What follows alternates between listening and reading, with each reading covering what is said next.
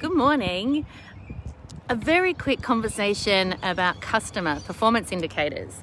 These are the first impressions that clients of your business receive.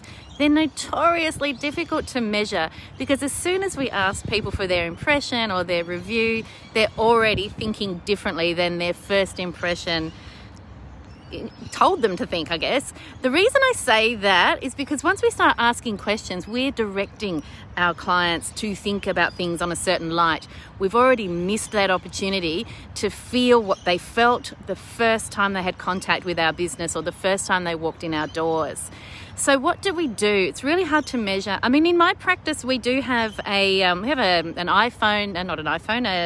iPad set up with a little touch screen that can measure people's impressions of their therapy session, and we just keep a rolling track over time of the general impression that our clients are getting when they've been to see one of our therapists. But that doesn't give us that customer performance indicator feeling. We have to kind of measure that ourselves.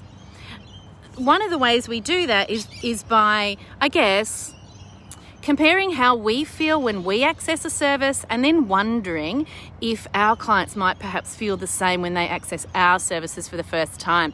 So I have an appointment technically my appointment is in 10 minutes with a brand new gynecologist, and I've not seen a new gynecologist for a very long time because I had the same one for a very long time in Hobart. So this is my Melbourne gynecologist that I'm going to go and see. Straight away, my first impression of their service is really cool, right?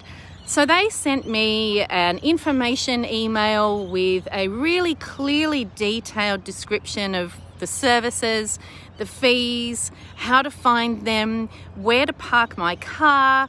So it was so well put together that when I arrived, I immediately recognized where to park from the description they'd given me, which took a whole lot of stress out of my first arrival, right? Just as I got out of my car, so I arrived early, they informed me that they gave me forms to fill in online, which I sent back to them. They said if you need to fill in more forms, arrive 15 minutes early. So I knew exactly what was required of me. I arrived early anyway. And I think I got here about half an hour early, not knowing this particular area, so I gave myself plenty of time. And half an hour before my scheduled appointment, I got a text message letting me know that the doctor is running 20 minutes late. So I was able to say, fine, I've actually got time to go, get a coffee, sit in the park, have a think, do a live stream, and get ready for my appointment.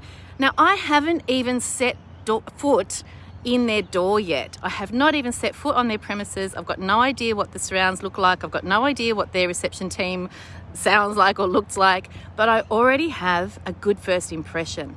Now that is based purely on the efficiency and the clear communication they've already provided before I've even set foot in the door.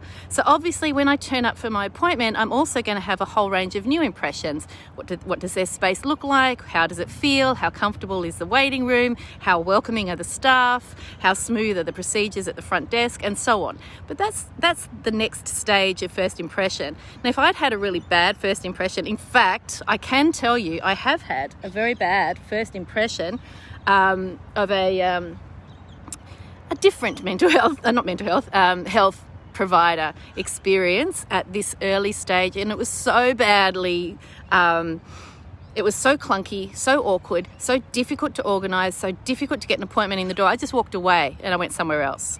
So these things matter. How smooth your processes are right from the very minute a client makes contact with your business. Does a human being answer the phone, or is it left unanswered, or is it gone to a voicemail? They are my pet hates. So for my business, I always want a human being answering the phone. It drives me crazy if it goes to a voicemail. I'd rather pay for backup virtual assistants to help with answering the phones than have phone calls go to message bank. So little things like that. Think about and pay attention to how you feel when you access a service for the first time, and then start thinking about, well, how can I relay that into my business? What kind of improvements can I make? If I've had a bad experience somewhere, that gives me the reminder to check on those processes in my own business. If I've had a great experience somewhere, that gives me something to aspire to and to move my processes towards. So with my Like a Boss clients, they get all my secrets. They're going to get access to the consent form that I receive from this service, so that they can have a look at their own consent forms and their own information sheets and make sure they've got clear, straightforward communication like this particular practice has for me today. Why not share that love with them, right?